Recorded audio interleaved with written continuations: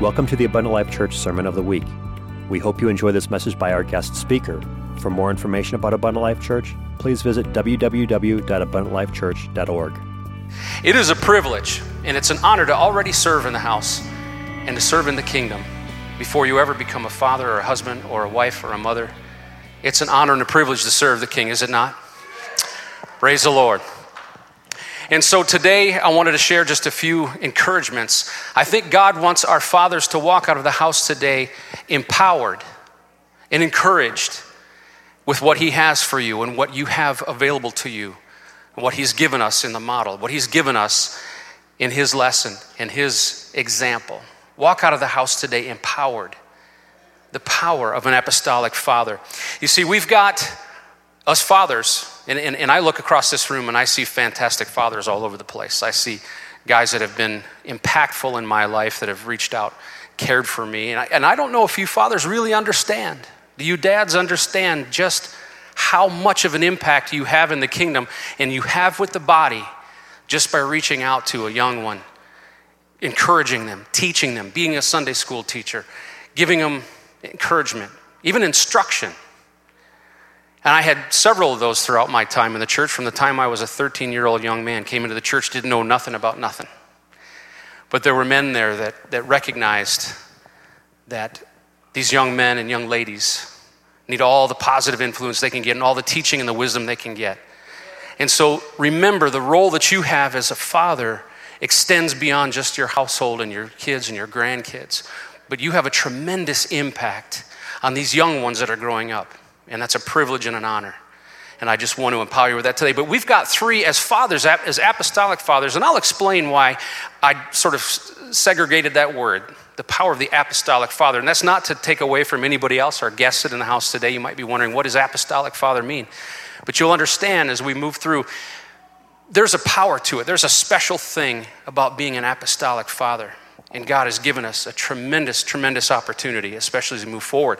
And we've got in my view, we've got three very, very important roles that we get to play. They're awesome roles that God has given us as men in the church and as fathers.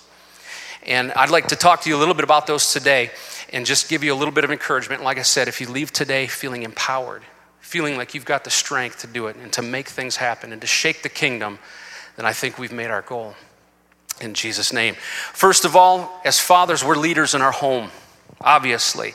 You know, something that kind of occurred to me as I was preparing this lesson, that you don't ever get to be a father until you marry somebody, right? Can I get an amen? Oh, they're waving me out on Sunday school. I thought they dismissed already. Sunday school kids, you can take off. It's my first day, so give me a little slack here, okay? They needed to hear that first part. That's why.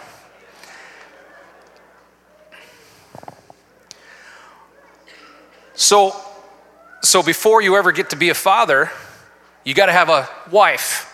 Amen? At least that's the way God designed it. The world might tell you differently, but in our world, in this little black book right here, you got to be a husband before you're a father. And so God has given us a tremendous amount of model, a tremendous example. The word is just full of example. God designed the family union. There's an order and an authority and specific roles that He's laid out. And one of the things that concerns me, and I just want to talk a little bit about the cultural attack that comes against God's word that's happening in our world. Sometimes it seeps into the church just a little bit. But there are specific roles. There is an order that God has given. And it is a right order, and it is wonderful. And if we follow it and we adhere to it and stand strong on it, God will bless our homes. He'll bless our children. He'll bless our families in total. Okay? But the culture that's out there wants to change things. I don't know if you've noticed over the past, 20 years or so, you watch a sitcom or sometimes these movies. Have you noticed that all dads are dumb? Anybody? You pick up on that? The dads are dumb, they're just the goofballs in the household, and it's the strong, confident mother that steps in and takes care of everything and says, oh, honey, you're just a caveman and a dummy. We'll take care of everything. And it's pervasive. It's pervasive throughout all media. Now, if I'm off on this, go ahead and tell me, but I see it all the time. As a matter of fact, in our house, we used to call that dad bash. And it was always something against dads. They work too hard, they're workaholics that don't care about the kids, or they're just always gone, or they're just dumb. And it's become kind of a joke. And I was reading an article the other day that was talking about Father's Day, and it said, why does it seem that in churches, every time Mother's Day rolls around, we do a tremendous job of honoring our mothers, I think. Moms, do you agree with that? Right? We say wonderful things, and we talk about the power of moms and the huge impact that they have and the hard work that they have and all that they go through to keep the household and work a job and raise the kids. And we should do that. We should honor our mothers and our wives. But the article goes on to say, well, why is it that when Father's Day rolls around, it's a lecture and we make jokes about dumb dads doing dumb things and breaking stuff and getting lost and their socks not matching and stuff like that, right? We do it. We slip into it. We do admit it, right? You've been there. But I thought to myself, well, isn't that just a little bit of that pervasive culture that's slipping into the church? And it even slips into our families, innocently. But I want to come against the culture of this world. Do you not? Amen, in Jesus' name. And I think every once in a while it doesn't hurt to point those things out and say, well, some of it's innocent and that's okay. But in the reality of it, are we teaching our children, or are we exempling to our children a secular culture that's wrong? Men are the leaders of the home. You may not disagree with that. And it's not to say that women are not also leaders. Obviously, you could see through Scripture, if you read it properly, there is a co-equal operation of the home. Women are not to be subjected and put under our thumbs, but God gives specific instruction. The Christian home actually is a model of the kingdom. It's a model of Christ's church. The role of the husband is a model of Jesus' relationship to the church, and it gives specific instruction, distinct and separate roles. Paul in Ephesians chapter 5, verses 21, starting at verse 21, says, submit to one another out of the reference of Christ. That scripture starts out that we submit to one another. Okay, everybody gets hung up on that next one. Verse 22, it says, wives, submit yourselves. But it starts out with one another first. And out of that is reverence for Christ. In other words, we're modeling the instruction he gave us on our roles as husbands and wives together. Then verse 22 says, wives, submit yourselves to your own husbands as you do to the Lord. For the husband is the head of the wife, as Christ is the head of the church, his body, of which he is the Savior. Now, as the church submits to Christ, so also wives should submit to their husbands and everything. Now, I'm not going to go into a big long thing about submission and all that. It wasn't what that was about. The key is verse 25. It says, husbands, love your wives just as the Christ loved the church and gave himself up for her, to make her holy, cleansing her by the washing with water through the word, and to present her to himself as a radiant church. It's a model. God has given us a specific model. And I'm saying all that so that you understand that God modeled the family roles, what they call in social science the nuclear family. A father and a mother together raising the children. God designed it. Anybody comes against that and says there's several other models, there's different ways to do it, you can modify, you can do things that they can do what they want to do. I'm just saying that God designed the family and we adhere to that. And as apostolic fathers, we believe in that scripture, do we not? And mothers? Amen. Okay, so I don't want to be lectury, but I just want to establish that concept. The marriage and the household is Christ and the church. It's as simple as that. There's no gray area. It's specifically defined. Okay, now I realize that things happen. Sometimes it's mom and the kids and that's all. Obviously, those things do happen. Sometimes it's dad and the kids. Sometimes it's the kids in an orphanage. Sometimes it's lots of different variables. But what I'm here to say is please don't let culture, don't let secular philosophy redefine the model that God created for us. Amen? Okay.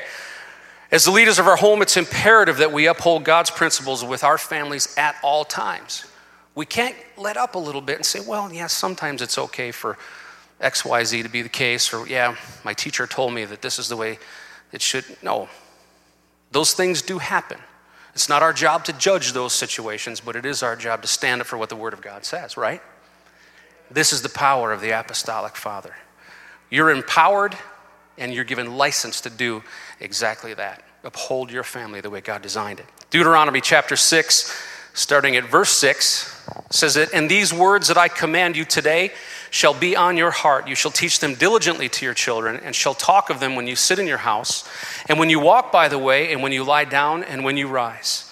You shall bind them as a sign on your hand, and they shall be as frontlets between your eyes. You shall write them on the doorsteps of your house and on your gates. Now, to me, that says God's principles all the time. It's our job, fathers, to continuously reinforce God's word, his principles, and the way that he designed our families to be, and the instructions that he gave us as fathers and husbands all the time. Not just on Sunday, not just on Wednesday, not just on holidays, but we have to be on it all the time. Amen? Our second role, of course, is a father.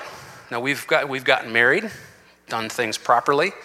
We have a spouse. We're learning every year to do things right and figure out how they work, and they're figuring out how we work. But our job is to love them and protect them and appreciate them and allow them to be co-leaders in the home and allow them to express themselves and to love and appreciate them. But one time, Brother Robert Trapani, anybody remember Robert Trapani used to do marriage retreats? I think he was a psychologist, I believe, by trade. I think he went to school, but he was also a pastor. And Brother Trapani would travel around. He would do these marriage retreats.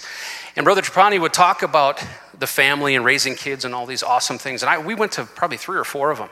And they were fantastic. And there's things that stuck with me so well. And one of the things that Brother Trapani talked about are the things that the husband and the wife crave the most that would create happiness in the home.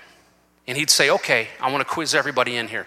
What's the number one thing? Guys, don't answer this question. What's the number one thing that women crave the most that helps them to reach happiness?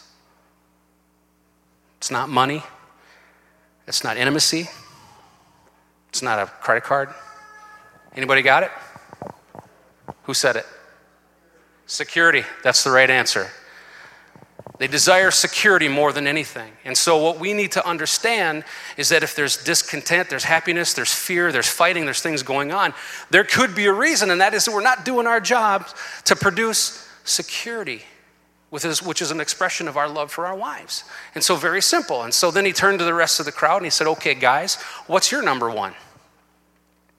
And of course, there was a lot of laughter and a lot of giggling because all the ladies assumed it had to do with becoming a father. But that wasn't it. That was not the number one answer. And sitting way back in the room, my wife can attest to this, the whole room was silent. They were all giggling about the answer. And way back in the room we sat, and I hollered out and I said, peace. And Brother Trapani said, yes, that's the answer. More than anything else, the man in the home craves peace. And so if we can figure out together and learn how to work this together and understand that she needs security and I need peace, and we provide each of those things for each other, well, there we go. We've got the foundation for a fantastic relationship, right? And so if you have a peaceful home and you have security for your wife, there you go. And so it was a tremendous amount of teaching. He talked about raising kids. He said one time a whole carload full of teenagers he'd never seen before pulled up to his house. He had a couple of daughters. And he said this whole carload pulled up, and his daughter popped up and said, okay, Dad, I'm taking off with my friends. I'll see you later. And he said, ho, time out. Wait a second. Do I know these young people? And she said, well, no, Dad, they're just my friends from school, blah, blah, blah. Get them in the house. Oh, Dad, come on, we got to go. No. I need to meet these people. Dad, what's the big deal? He says, let me ask you a question. He says, you know my new truck that's parked out in the driveway we're out there? Just brand new, just got it.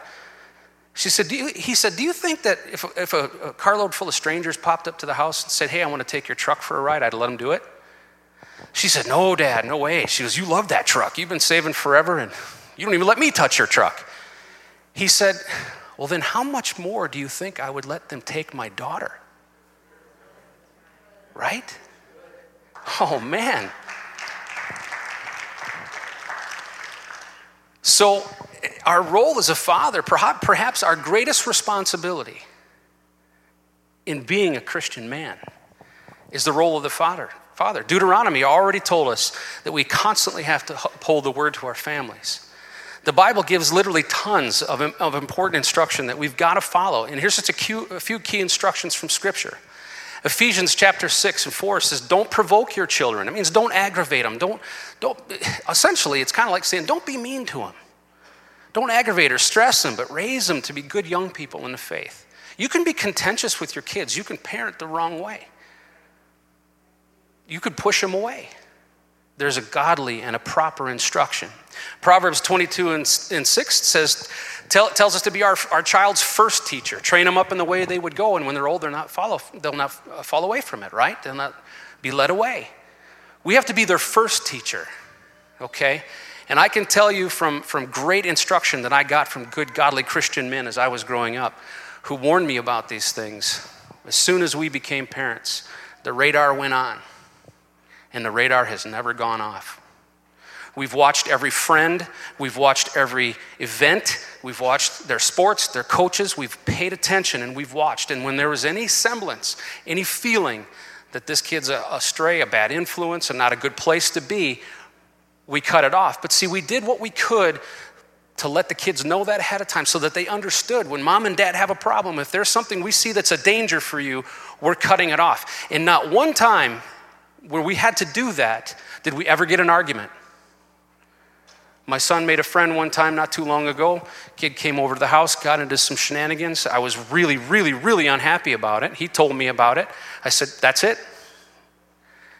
We can bring him to church. We can pick him up. He can come to our youth group. He can do whatever, but he's not coming to our house and no more stayovers, and that's it. I got no argument. Because my son knew and understood what I was doing was I was protecting him from the wolves. My radar has never gone off, and it's our job to always, always be aware. If we don't teach our kids God's word so they know him and they understand the principles and the importance of God in their lives, I guarantee you they will seek after the gods of this world. And they will suffer the disappointment and the emptiness of what it is to follow their flesh.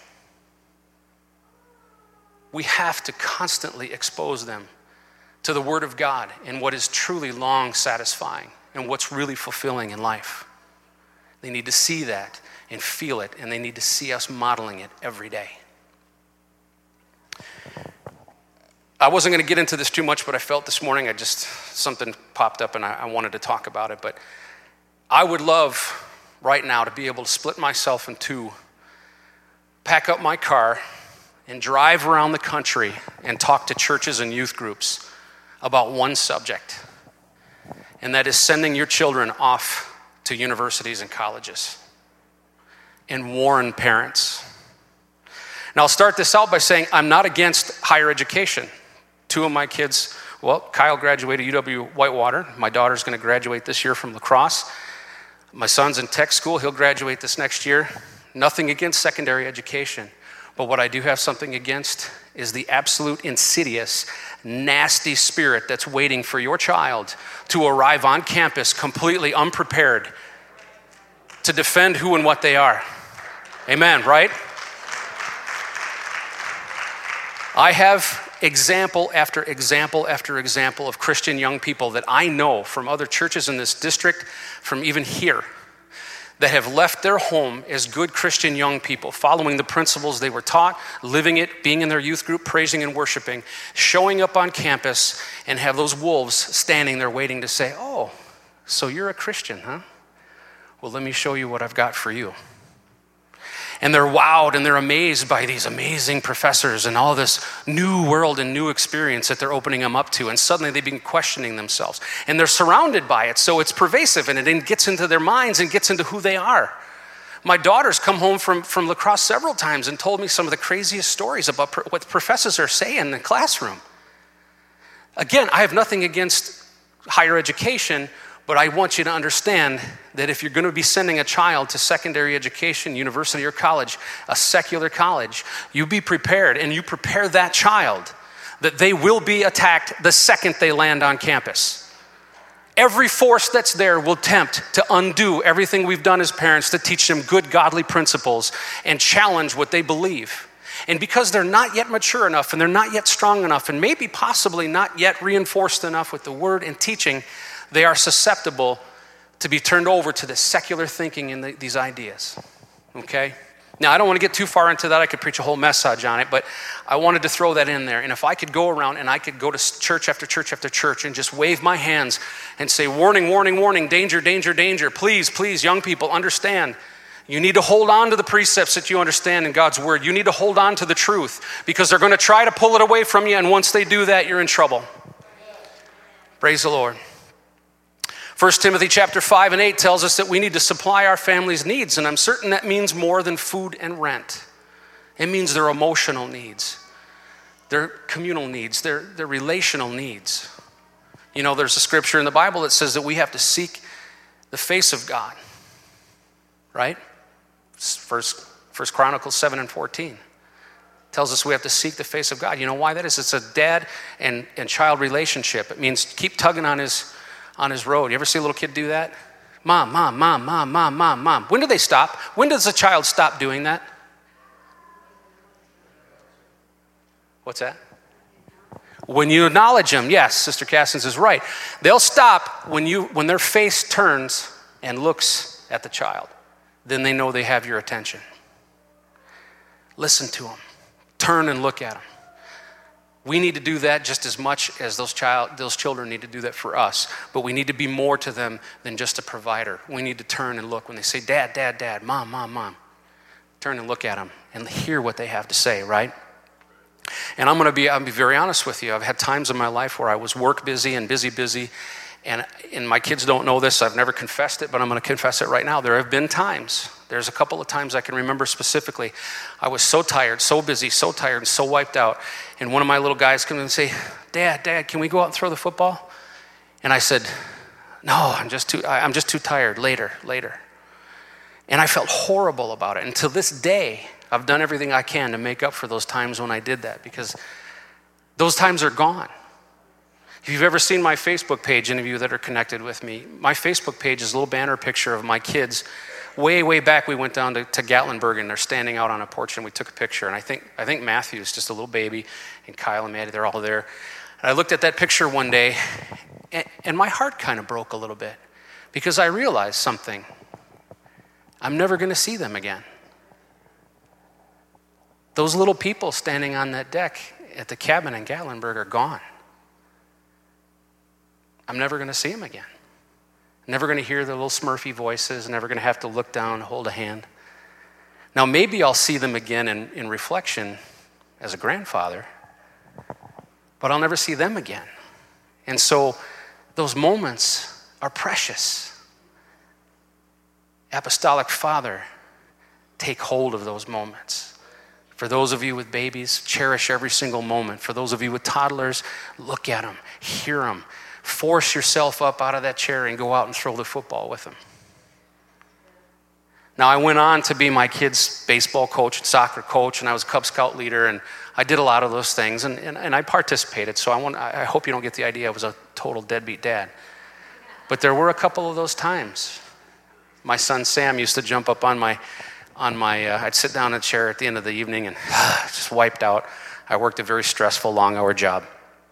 But when I'd get home, I'd sit down in the chair, and he'd come over and he'd hop up on the arm of my chair, and he'd throw his arm up over my shoulder, and he'd look at me and say, "How'd you doing, dude?" I remember those days when I would walk through the front door and they were still little enough and excited enough, they'd come running up to me, and I'd usually have one or two of them wrapped around a leg. Dad's home, Dad's home. Cherish those moments. Proverbs 13 and 14 tells us about sparing the rod and spoiling the child. Talks about discipline. We live in a world that's ironically, it just cracks me up. I hear teachers sometimes in our teacher meetings and stuff like that in the school, and they talk about how, these kids or these parents don't do this. No, they're so hard, it's so difficult. Not talking about my children, thankfully, but just echoing their issues with other families and kids that they deal with. And I'm sitting there thinking, well, isn't it you people that came up with the timeout deal? Isn't it you people that said spanking your child is hitting them? Isn't it you people that took discipline out of it? Isn't it you folks that took prayer out of schools?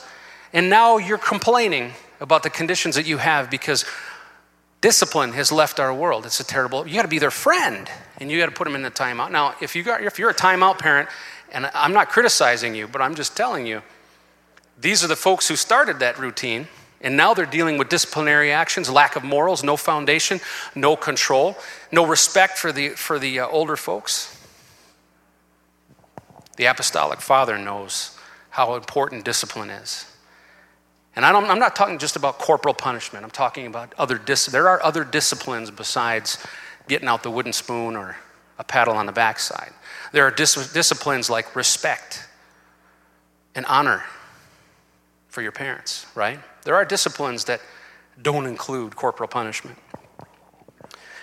The story of the prodigal son in Luke 15 shows us that dads never give up on their kids and never stop loving them regardless of their choices. Folks, if you've got one wandering or two wandering, I know that the apostolic father continues to love them no matter what that situation is. And in love, you pray for them, wrap your arms around them, care for them, talk to them when you see them. Does that mean that you're condoning whatever it is that they're doing, the lifestyle that they've chosen? Of course not.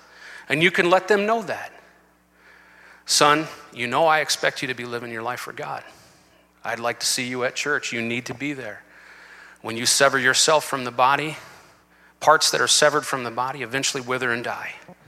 But I love you, son, and I'm telling you this because I don't want you to be serving God, because one of these days that trumpet's going to sound and it's going to be your last shot.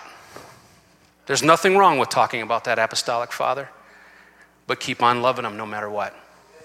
All right? Dads pray for their kids. 1 Chronicle 29:19 is a glimpse of King David praying for his son Solomon. Make sure your kids know that you pray for them. That's really important. I'll tell you, one night, and some of you maybe have heard this story, but one night I had a dream, so powerfully vivid. It was about my daughter Maddie, and she might have been about 4 or 5 years old at the time. And I'm in a room, and it's totally dark, and there's a bed. And there's a shaft of light coming down on the bed, and there's my daughter laying in bed. And I thought, oh, that's my daughter. And so I approached the bed, and I walked up, and she's laying in bed, and I looked at her face, and I saw the most horrific, nasty, snarling, angry, evil-looking thing. She was growling and hissing and making terrible faces. And immediately I was stricken in terror. I mean, I was afraid. And I remember in the dream that I jumped back, and I started backing up, shaking in fear. But something came over me. Something said, Apostolic Father, you should not be backing up. And so when I got composure of myself, I thought, I've got Jesus' name. I've got the power of the Holy Ghost. And so I ran right back up to that bed, and as hard and as loud as I could, I said, in Jesus' name, you've got no place in my daughter. In Jesus' name, get out.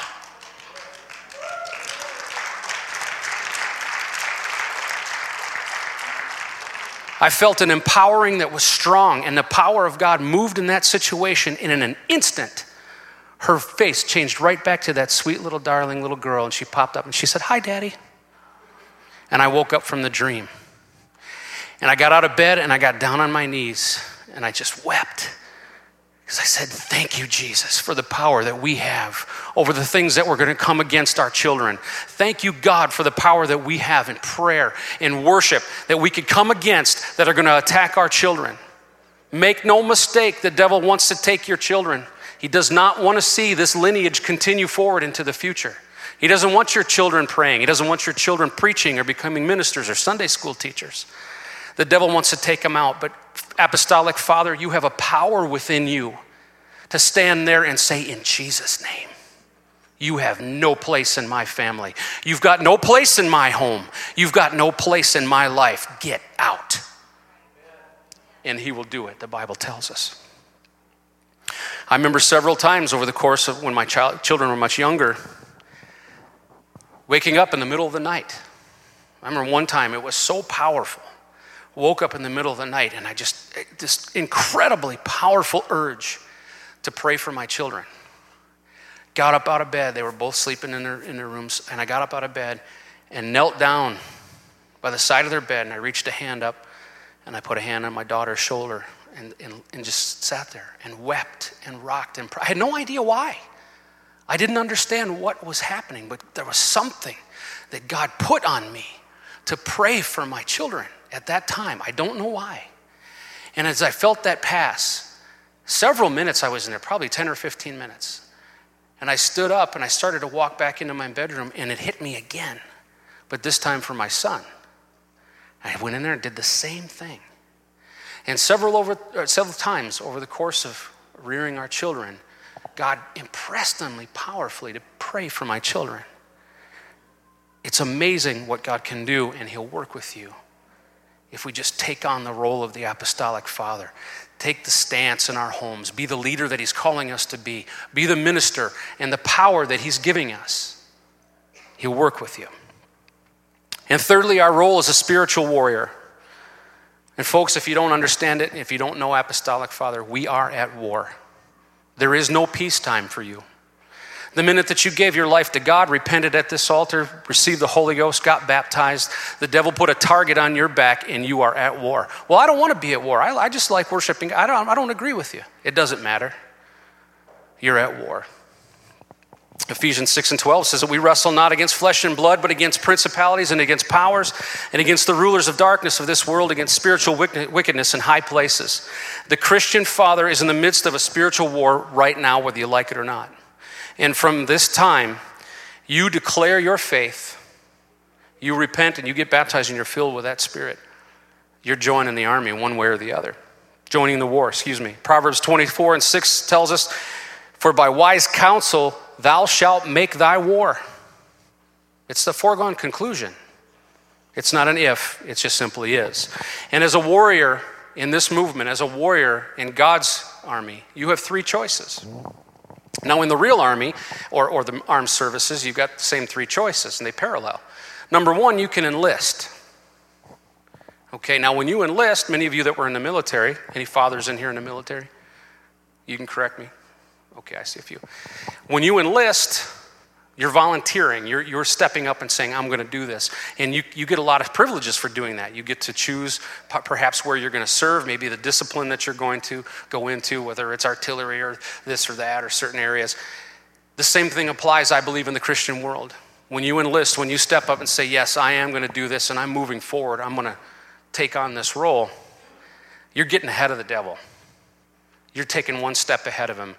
And you have a lot of power and a lot of ability. Your radar is up, and you'll be ready. You also have the choice to be drafted. Now, in this particular environment, if you get drafted, we haven't had one for many years, but if you get drafted, they tell you what to do. They throw you into the circumstances whether you want to or not. You have no idea where they're going to stick you, and you're going to be a low-ranking dude when you're drafted. Okay?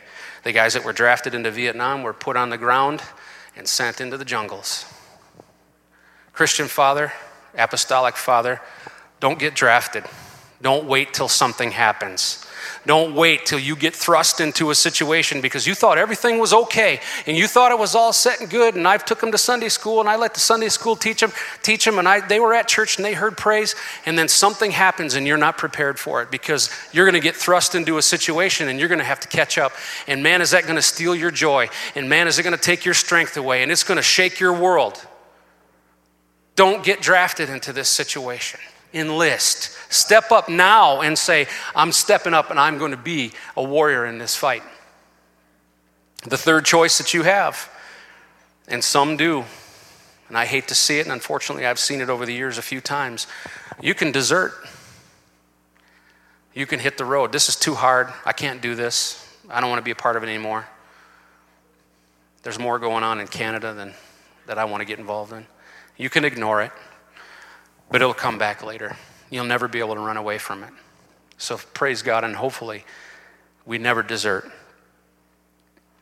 Hebrews chapter 11, verses 32 and 34 says, and what shall I say? I do not have time to tell about Gideon or Barak or Samson or Jephthah or David or Samuel and the prophets, who through faith conquered kingdoms, administered justice, and gained what was promised, who shut the mouths of the lions, quenched the fury of the flames, and escaped the edge of the sword, whose weakness was turned to strength, and who became powerful in battle and routed foreign armies.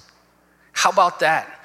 He says, I can't tell you about all those stories. You can go back and read them. You can read about Gideon and Japheth, all of those. But that's a promise to you right there. That comes from Hebrews chapter 11.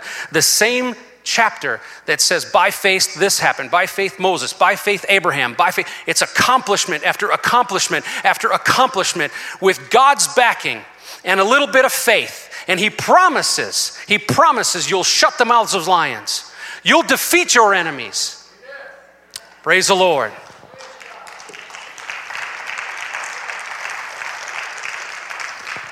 They were all strong men. They were faithful men. And they were weak. They had weaknesses. Good Lord, do I have weaknesses? But sometimes God turns them to strength just when I need him. My favorite part is that they became powerful in battle. Doesn't say that before battle they geared up and got powerful. It doesn't say that afterwards they learned something and they got powerful and then ready for it. It says in battle they got powerful and not as a result of it. Christian father, please keep fighting. You have the power and God is promising you victory. Ephesians chapter 6 goes on to tell us just how we're to fight the spiritual battle. Take on the whole armor of God that you can be able to withstand the evil day. And having done all to stand, stand therefore having your loins girt about with truth. It's a belt is what they're talking about. This is a symbol of the Roman army armor. We've talked about this before. When it says having your loins girt about with truth, it's talking about covering the reproductive soft areas. Not to be graphic, but that's an important, tender area. But in the spiritual realm, it's talking about reproducing what God has given us. We've got to protect that. We can't veer off of that and let that be damaged. We got to keep focusing on taking what we have and God gave us and extending it to our children. So we've got to reproduce in the kingdom. And if you're not girded in truth, in other words, walking in truth, the right way, that's what they're saying. Reproduce the right way. You understand? You have to be protecting of that. And have the breastplate of righteousness, breastplate covering the heart. There's two battlefields that the devil works on us, Christian father, and that is our minds and our hearts, and they're directly linked. And we've got to have that breastplate. You've got to put this armor on every day.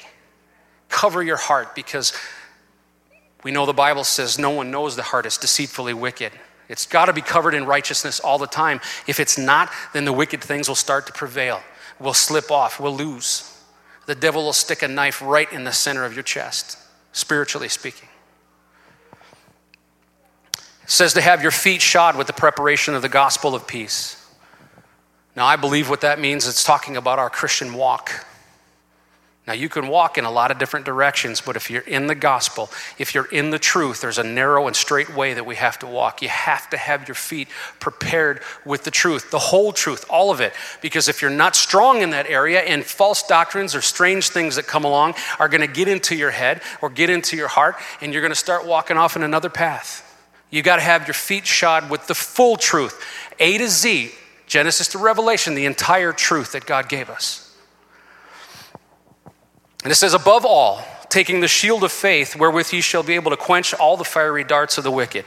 Man, sometimes, faith is a state of flux. Christian warrior, Christian fighter. Faith is not a constant. You can say, I'm a great and faithful man. I believe everything God says. And it doesn't work like that. Our faith goes up and down like a roller coaster. You get sick and our faith drops. We pray for one another. Build your faith back up. We have challenges. We get fired from our job, or we have a tragic medical event in our family, and faith goes like this.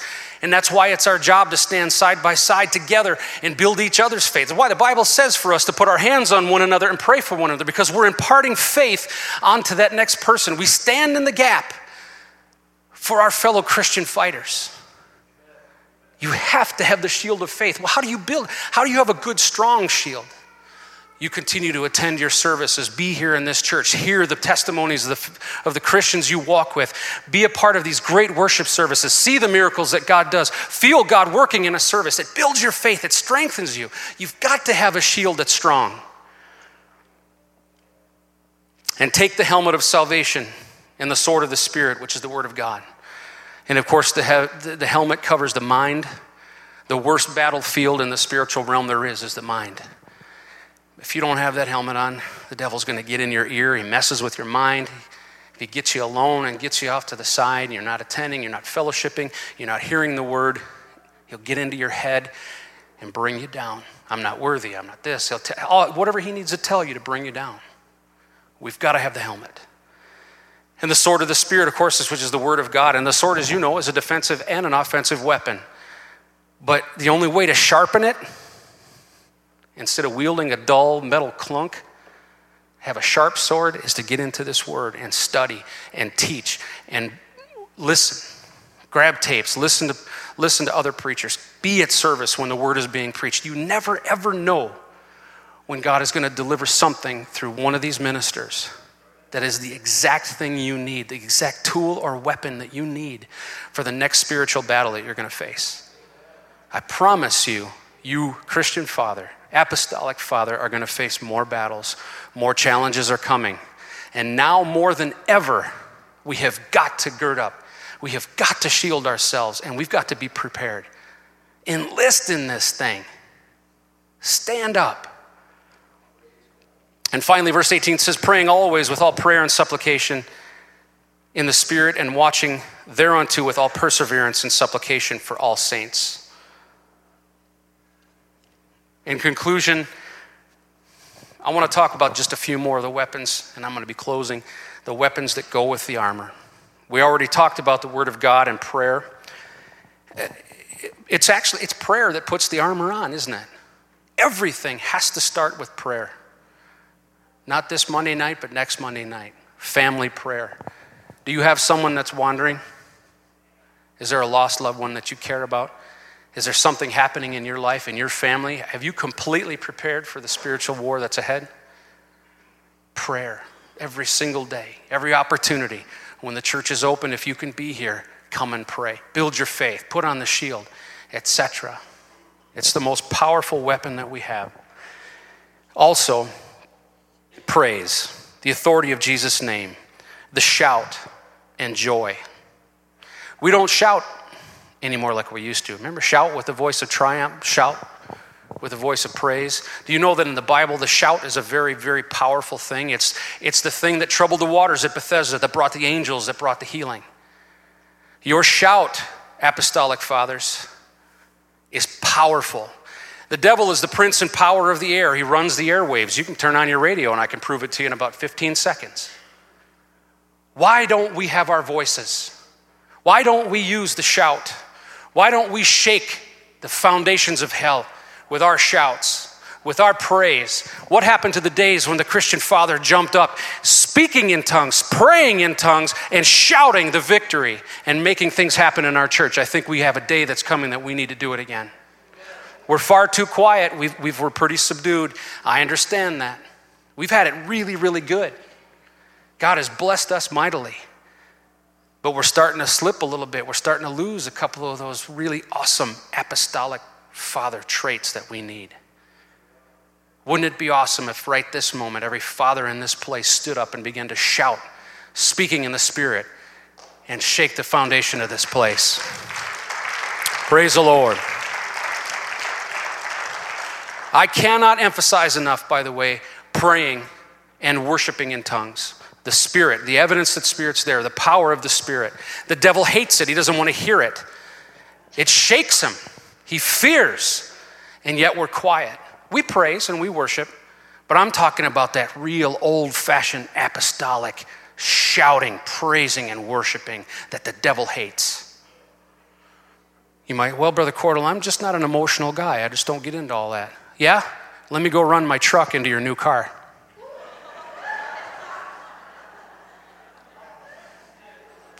Let me grab your wallet and rip up all the $20 bills that are inside.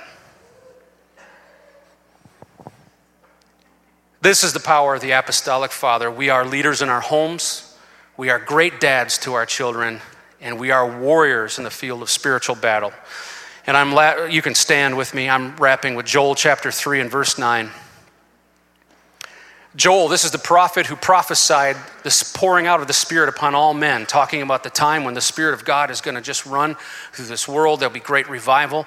In chapter 3 and verse 9, Joel says, proclaim ye this among the Gentiles, prepare war, wake up the mighty men, and let all the men of war draw near. And I would love nothing more for than today, every father in this place, every man, every Christian warrior in this place who's ready to come down to this altar and lift up your hands. And families, come with them, come with your dads. And let's really lift the praise up today. Pray for you. Thank you for listening to this Abundant Life Church podcast. We pray it has strengthened your relationship with God and will continue to be a light unto your pathway to heaven. If you have any questions or comments regarding this podcast, please telephone our ministerial team at 262-965-5177 or email us at info@abundantlifechurch.org.